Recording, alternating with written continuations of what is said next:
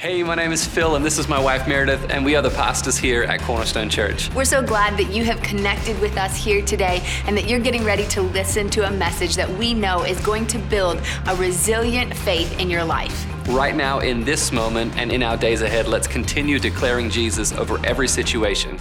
Enjoy the message. People, y'all ready for the word today? All right, open your Bibles to 1 Timothy chapter 6. Whether you turn there, whether you scroll there, however you get there, we're going to 1 Timothy chapter 6. If you don't have a Bible, then it's going to come up on the screen for you in just a moment. 1 Timothy chapter 6, verse 6 reads like this: "But godliness with contentment is great gain." That's it. That's our scripture for today. But godliness with contentment is great gain. And I got a word for some people today: great gains. How many are ready for great gains? This is a message specifically for the men of this house. Not that women will get nothing out of it, but this is a message for the men specifically, because we got a men's conference coming up this week. And so I've been thinking and praying and fasting about what God has for us, and I believe that He has great gains for us. And everyone's going to get something out of it, because it's kind of like, so every now and again we get to go back to Australia and we get to go and visit my parents and our extended family. And every time that I go back, my mom asks me the same question. She says, "What can I make for you on your first night back home? What is your favorite meal that I can make for you?" And so I tell her, and she makes the food with me in mind, but everybody else gets to enjoy it. Everybody else enjoys it. Everybody else gets something out of it, but she makes it with me in mind. And so I got a word today for the guys, for the fellas of this church, because God has great gains in store for us. And I remember several years ago when I started seeing this social media trend about hashtag gains. And I remember thinking, like, what is this hashtag gains? I don't know what everyone's talking about. Meredith was talking about hashtag FOMO last week, and she had to Google what that meant. I had to Google what hashtag gains meant. And I didn't know what it meant. And if you don't know what hashtag gains means, gains is about you going to the gym and getting bigger and bigger. You lifting, Tuan, did you just say, come on? You're somebody that posts that, aren't you?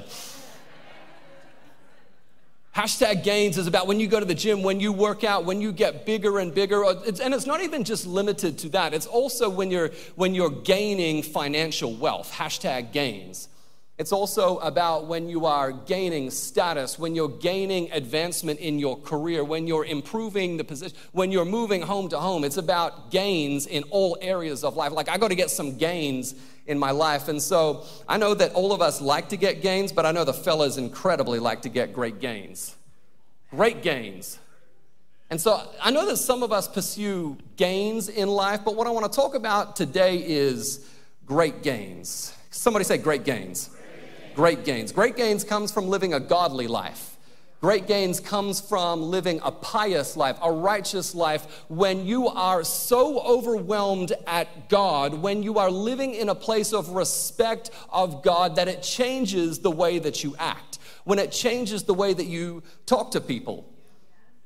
When you are pursuing a godly life, it influences everything. It influences the way that you lead. It influences the type of people that you speak to. It influences the type of people that you are in relationship with. When you are pursuing a godly life, it influences all areas of your life. It influences how you parent. It influences the things that you look at on the internet. It influences the way that you are an employee. It influences the way that you are an employer. It influences everything when you live a godly life. And what I'm looking for today is for some men that are willing to say, I'm willing to live a godly life. I'm willing to pursue a God in a way that I didn't know possible when I first received salvation. I'm looking for a group of men that are willing to fight. For a group of men that are willing, not just fight because fighting is easy. I'm looking for a group of men that are willing to say, I'm willing to fight a good fight. I'm willing to fight a fight for my family. I'm looking for some men that are willing to fight for their neighborhoods. I'm looking for some men that are willing to fight for our communities, to fight for our marriages, to fight for our schools, to fight for our church. I'm looking for some men that are willing to fight a good fight. I'm looking for some people that are willing to stand in the face of adversity, that are willing to push back against the enemy and say, you have come far enough. You have taken enough of our children from the streets. You have taken too many of our people to drug violence and addictions and issues in our community. I'm looking for some men that can stand in the face of a storm and not push back and not take any steps further back. I'm looking for some men that have some adversity. I'm looking for some, these are men that are godly men. These are some resilient men.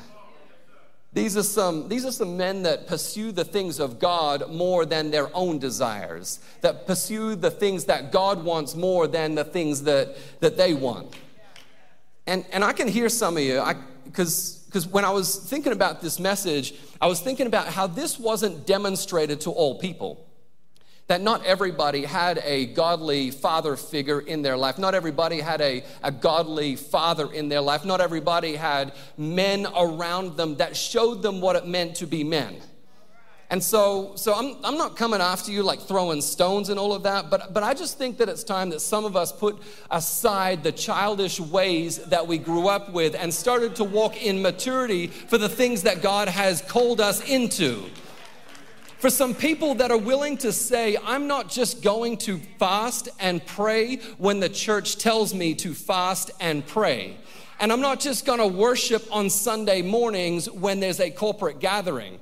And I'm not just going to do the things that the church tells me to do. I'm not just going to worship when Najee and Jasmine getting up here and worshiping with us. I'm willing to lead myself. I have enough faith for myself that I'm no longer reliant on my parents' faith anymore. I'm no longer reliant on the faith of those that are around me anymore because I have my own faith.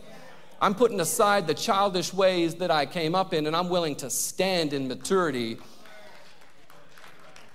And if you walked in today and you're a little bit unsure about who we are and what we believe and what we do and why we do it and all those kind of things, I'm going to tell you right now who we are. We are a people who are called by his name, who have humbled ourselves, and we pray with fervor that God would heal our land. We are a warring people.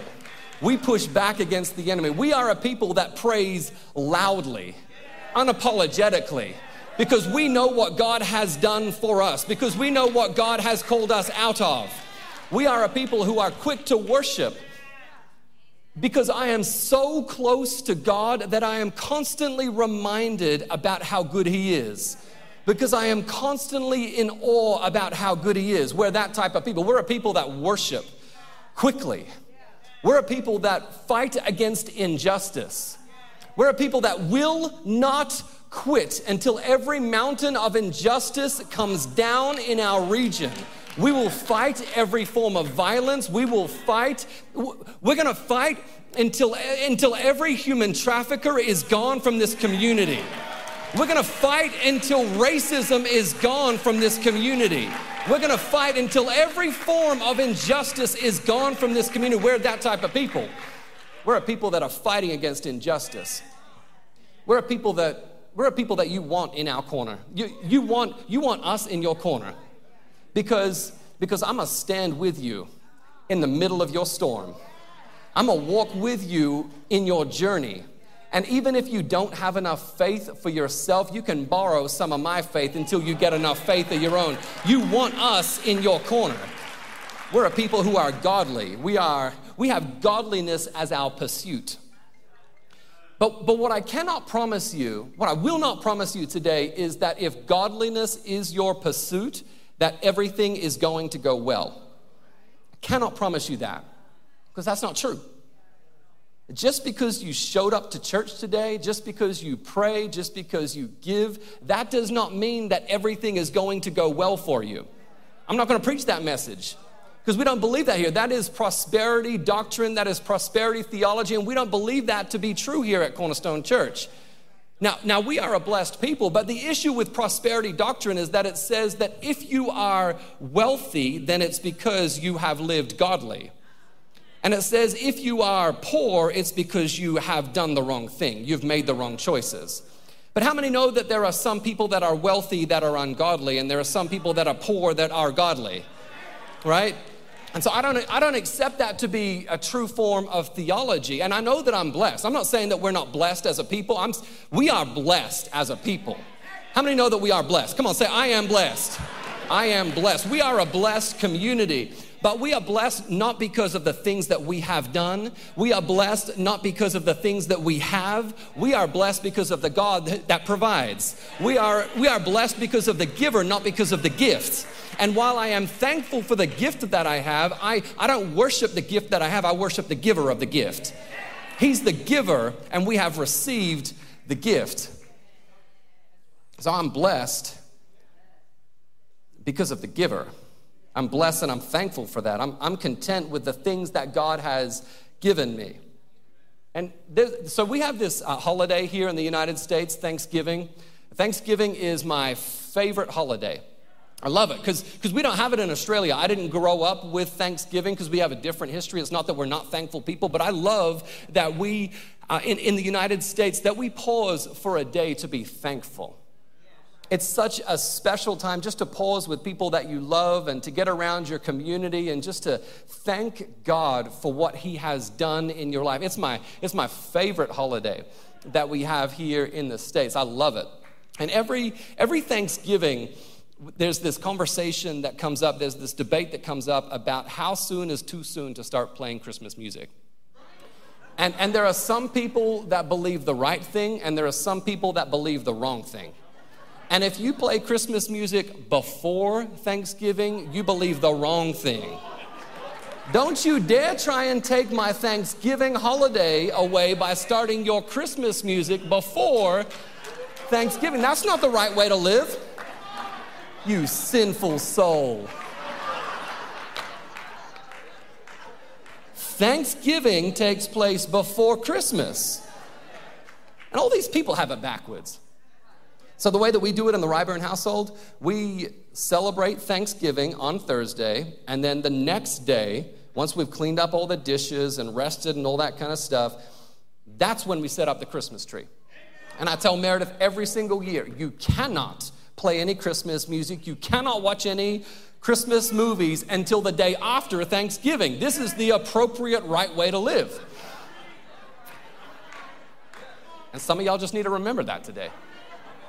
In like 2 months, you better make sure that you make the right choice. Now, I actually don't care when Christmas starts because I think that Christmas is a beautiful tradition and season as well. That's not what bothers me. What bothers me is not when Christmas starts encroaching on Thanksgiving. What bothers me is when Black Friday starts encroaching on Thanksgiving. Because already it's incredibly ironic that we have a day that we set aside to be filled with gratitude, a day where we pause to remind ourselves about how good God has been in our life, and then the very next day we start buying all kinds of things that we don't want, we don't need, just trying to impress people that we don't even like. And it's ironic to me that these days are back to back, but the issue is that Black Friday is no longer just a day. Black Friday used to just be a 24-hour period, and then Black Friday deals started coming on to Thursday night as well, and I started seeing all of these early Black Friday deals and savings that would take place on Thursday evening. I'm like, that Thursday evening has a name. That's Thanksgiving. Don't be taking Thanksgiving from me. And even now in the e-commerce age, we know that Black Friday is not even just a day. Now you have like Black Friday week sales, right, that take place. You can't open anything without seeing it's an entire week of savings for Black Friday. And at some stage during that week, maybe we can celebrate Thanksgiving. But Thanksgiving is this beautiful time of being content about the things that God has done in our life. It's this beautiful moment to pause and to remind ourselves about what God has done, to be satisfied with the things that God has done in our life. And this is why Paul says in our scripture in 1 Timothy 6, he says, godliness with contentment leads to great gain. It's not the godliness that leads to great gain. It's not the contentment that leads to great gain. It is the godliness and the contentment that leads to great gain. And I love this is because it reminds us that it's not about the doing and it's not about the resting. It's about the rhythm that exists between the two of those things. You cannot achieve your salvation, but once you are saved, you better start working to ensure that our community gets better and better and that our community starts to look more and more like heaven. And so we work and we rest. We pursue godliness with contentment. And we're so used to the fact that we have to work to achieve great gains. We're so used to the fact that you have to go to the gym in order to increase your muscle mass. We're so used to the fact that I have to go and lift heavy things to be able to grow my muscles, that I have to be able to work hard to achieve great gains that are in my life. But it's not just the working, it is also the resting. When you are able to exist in a place of contentment, what you're communicating to God is that you trust Him. Your ability to rest is a demonstration that you trust God, that you trust God to provide for you, that you trust God that He will be enough for you, that He will protect you, that He will guard you. When you rest in God, you're communicating and demonstrating to Him and everybody else that you trust Him. And it's about consistency as well, right? So what we know about working out is that you cannot just work out once and then think that you're going to start looking like Tawan. That ain't going to happen. It takes a long time to work out like that and to start looking like that, right? And so it takes consistency. It's going to take time. You can start working out tomorrow and you're not going to see any change within yourself. And then the next day, you're probably still not going to see any change within yourself. But if you're consistent in your working out, if you're working out 4 or 5 days a week, you're going to start seeing that your body starts to look more and more healthy. And I don't know if it's going to be in 3 months or 4 months, but at some stage, you're going to start looking more and more like your muscles are starting to grow. But it takes consistency. And I remember speaking with Ken, I shouldn't have said Ken. I remember speaking with somebody just a few days ago, and they were telling me, this person, could be a male or female, was telling me that they were on campus, and so somebody grabbed a hold of them and they said, hey, I just need you to help me with some experiment. I just need you to do a quick workout or just do a quick stretching routine. And they said that it had been about a decade since the last time that they worked out. And so they did this quick routine, and then later that night, they were in agony. Like could not move without pain. They were walking stiff-legged, could not stand up or sit down without pain and groaning and telling everybody about it because it had been a decade since the last time they worked out. Because it takes consistency in your working out. It takes consistency in the doing to be able to achieve the results. And before I studied theology and divinity and all those kind of things, I studied health science, and I was planning on being a physical therapist. This was before God got a hold of me and wrecked my world and all this kind of stuff. And so I was planning on being a physical therapist and working with elite athletes at helping these people become more and more elite. I wanted to work with Olympians and professional athletes at helping them throw further and hit harder and tackle better. And I wanted to look at the physique and the biometrics and biomechanics and the physiology and all these kind of things. That's what I wanted to do with my life. I wanted to work with these people and figure out how to make them better physically at what they were doing. And I've forgotten a lot of things from my degree back then. I didn't actually ever use my degree, much to my parents' chagrin. They were so upset when I told them, that's great, I got that degree, but I don't want to use it anymore. But there was a couple things that I remember specifically about how we are able to grow muscle mass. And I don't want to bore you with this, but essentially the way that you're able to move your arm, the way that you're able to contract your muscles, Josh, you can correct me if I'm wrong in this, is that you have microscopic little things that connect your muscles together. And when you engage your muscles, what happens is that you are connecting these things together. And when you start working out, these myofibrils start to tear. They start to rip.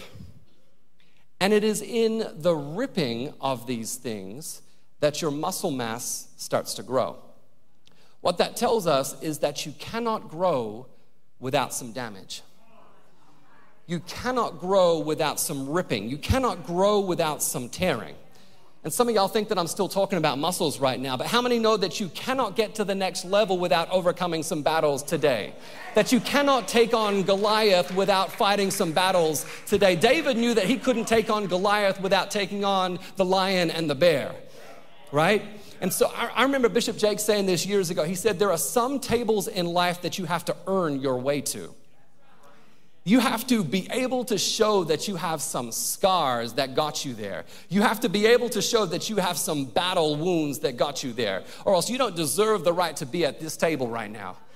You have to earn, if you want to be a bigger person, if you want your spirit self to get bigger, it's going to cost you something. It's going to cost you a little bit of damage to get you to where God wants you to be. The other thing about working out that I remember that causes muscle growth is that it's not in the working out that muscle growth takes place. Many of us think that if I go to the gym and if I start lifting heavy things, if I start working out and I'm on the bench press and I'm doing all kinds of different things, many people think that it is in the working out that my body begins to grow. But that's not true. That's not what happens. It is necessary for those myofibrils to start ripping. But when my body starts to grow is in the recovery. Hear me out in this. It is in the working that the ripping takes place. It is in the recovery that the growth takes place. And I just want to tell somebody right here in this moment that you think that it is in your ability to control a situation. You think that it is in your ability to hold on to something. You think it is in your ability to go after a person and to keep pursuing a person that you're going to see change come to that situation. God told me this: your breakthrough often comes in your seasons of rest.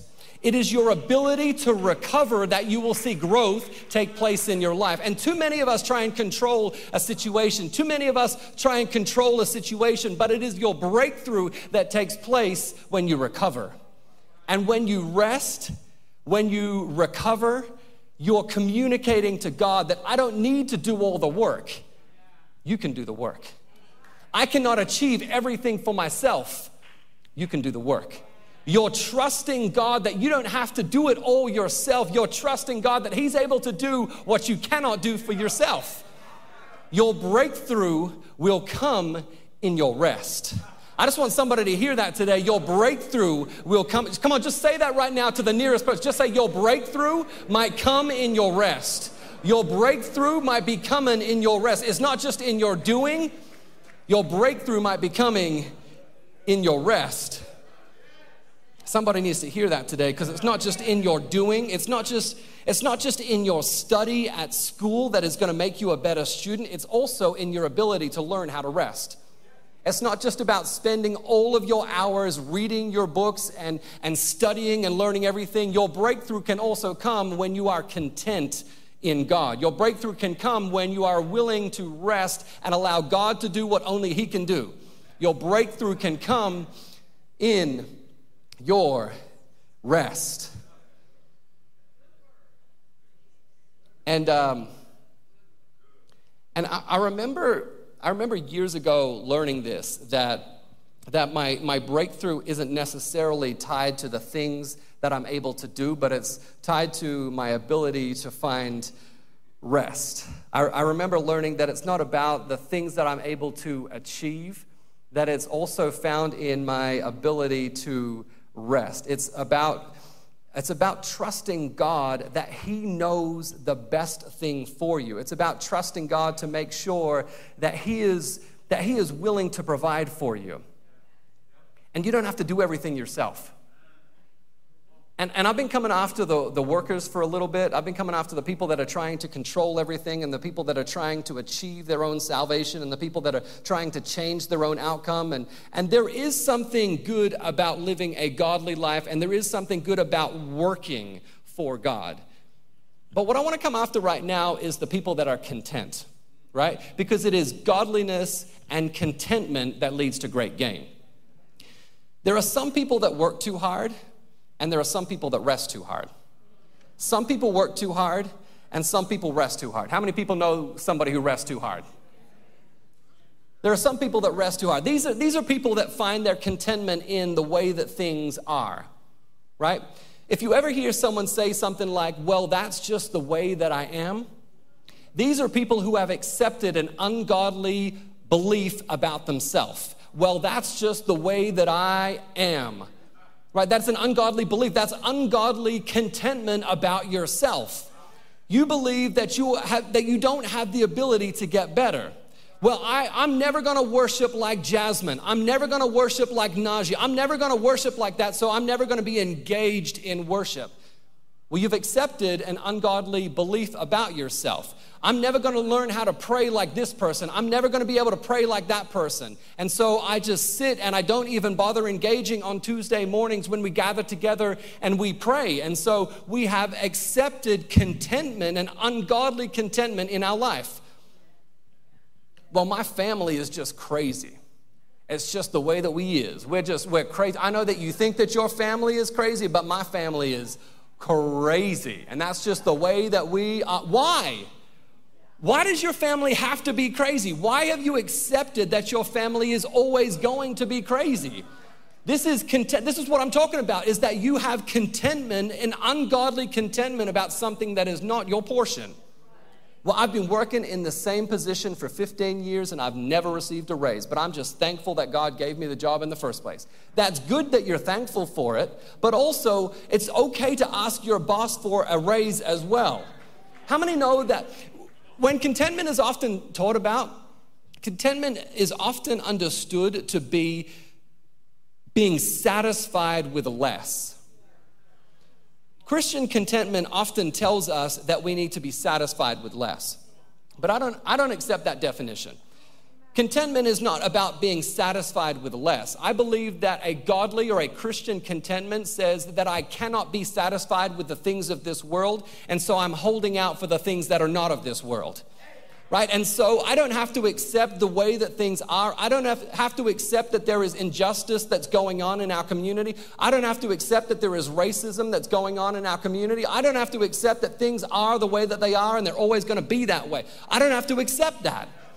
I have a discontentment about those things.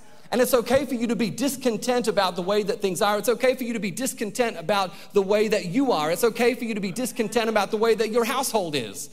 A holy discontentment. That's what I'm talking about. You don't have to settle. You don't have to accept that things are the way that they are and they're always going to be the way that they are. You don't have to accept that. When you pursue godliness with contentment, the contentment of the things that God provides, not the way that things are, not the way that the enemy has created things to be, but when God is providing things for you, that is the type of contentment that I'm talking about. A godly contentment. And so Christian contentment often is taught like you shouldn't pursue more money. But I want more money. I don't know about you, but I want more money. And we don't really talk about this in church too much because people get weird about it. I don't want more money so that just I can have more money. I don't want more money because I love money. I don't want more money because I think that I can take my money with me when I die. I don't want more money for those reasons. I want more money because I think that I can do more good things if I have more money. Right? And so I'm not content with the amount of money that I want more money because I believe that I can make more kingdom impact. I want our church to have more money. I want you to have more money because if someone has to have the money, I would rather the good people have the money than the bad people have the money. And we act like we should be apologetic when we're looking for more money. I want you to have more money because I believe if we are a blessed financial community, then we're able to make more kingdom impact. I want us to have more money. It's okay for you to want more money. And we act like we shouldn't say that. We act like it's okay that I only make this much and I never want any more. I want my kids to be blessed. I want better for my kids than I had for myself. It's okay for you to want that. Godly Christian contentment is not being satisfied with less. It's about holding out for more than what this world is able to provide. And so I'm not striving to make more money. I'm not stressed about it. I'm not even trying to grow this church. I'm not stressed about it because I believe that God brings the increase. I'm going to work diligently. I'm gonna work hard, but I'm not stressed about it. I know that God brings the increase. That there is nothing that I can do that's gonna make me more money. God brings the increase. There's nothing that I can do. There's no message that I can preach. There's no thing that Meredith can do to grow this church. God brings the increase. God will bring the increase in your life. If you trust him, he will provide for you. God brings the increase. Nothing that you can do, nothing that you can say. God brings the increase. And so the question for today is, what are you pursuing? What great gains are you pursuing? We read this in 1 Timothy. It is the end of chapter 6. This is later in the scripture that I just read. This is what God requires of us. It says this, 1 Timothy chapter 6, verse 18. It says, they are to do good. This is what God is telling all of us to do. They are to do good, to be rich in good works, to be generous and ready to share, thus storing up treasure for themselves as a good foundation for the future, so that they may take hold of that which is truly life. Not to pursue a bigger body, because you can't take your bigger body with you. Not to pursue more money, because you can't take your money with you. Not to pursue earthly gains, but to pursue heavenly gains. Heavenly gains are these things: to do good, to be rich in good works, to be generous and ready to share. That is what God requires of us, to do good. And when I read this scripture, it reminds me of what Jesus said in Matthew chapter 6, where he says, don't pursue on earth the things that moths are going to destroy, but pursue the kingdom of God. That is what God requires of us. That we would not try and accumulate things for ourselves that we cannot take with us, but that we would leave a legacy that will live beyond what we are able to live ourselves. That's what God requires of us. And as I close, can all the guys stand up? All the fellas, can you stand right here? Come on, put your hands together for all the men at Cornerstone Church.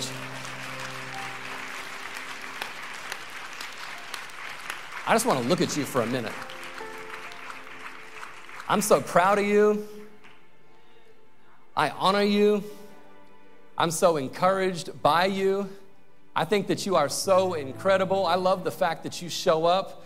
I love the fact that you are engaged. I love the fact that you are present. I love the fact that you are leading. I love the fact that you are honorable. I love the fact that you are godly. I love the fact that you are here, that your feet are planted, that you are unwavering in your faith, that you are leading in your families, that you are leading in your neighborhoods, that you are leading, that you are not absent, that you are present. I honor you for that today. And I just want to pray a blessing over you right here. We got men's conference coming up in just a few short days. We have a rally just after service over in the Performing Arts Center where we just want to encourage all the volunteers. But before we leave this place, I just want to pray over you. That God would meet you right where you are. God, I thank you for those that are standing here today. I thank you for those that are under the sound of my voice, that are present, that are engaged, that are active. God, I pray strength to them. I pray your protection over them, your covering before them, your provision to them, God, that they need not be filled with fear, but that we can be filled with joy and peace and patience and kindness and gentleness, that fear is not our portion, that anxiety is not our portion, but that strength is our portion, and self-control is our portion. And God, I'm thankful for the blessing of the men in this house. I'm thankful that where men are, that communities get better. God, I'm thankful for godly men that are here today. I'm thankful that they are present and accounted for. God, I'm thankful that you are able to do something with each person that is here today. I ask that you would bless them, that you would pour your spirit out, that you would pour your spirit out upon the men of this church, God, that you would guide them, that you would direct them, that you would be made real to them, that a relationship with you would be deep and would be profound, that men would be better because of the community that they find themselves in here, God. that we would learn how to love well, that we would love our spouse well, that we would love our children well, that we would love our friends well, that we would love our employers well, that we would love our community well, God. God, we're thankful for the example of Jesus, the perfect man. No perfect man existed except you, Jesus, but I'm thankful that we have an example in you. I'm thankful that we can find our solutions in you, Jesus, that we can find our hope in you, that we can find our healing in you today, God. Thank you, God, for what you're doing in the men. Bless them, God. Bless them, God. Bless them in their coming. Bless them in their going, God. Beyond what they can ask or imagine, bless them, God. I thank you, God, that we are a blessed men, that we are a blessed community, God. I thank you for what you are doing in this house. And everybody here at Cornerstone Church put their hands together and thanks God for what he is doing in this place to the glory of God. Amen? Amen. Come on, everybody, stand on your feet one time here at Cornerstone. How many are thankful for what God has done here in this place? How many are thankful for the fact that God sees you, for the fact that God knows you, that he has not forgotten about you, but that he loves you and he is pleased with you?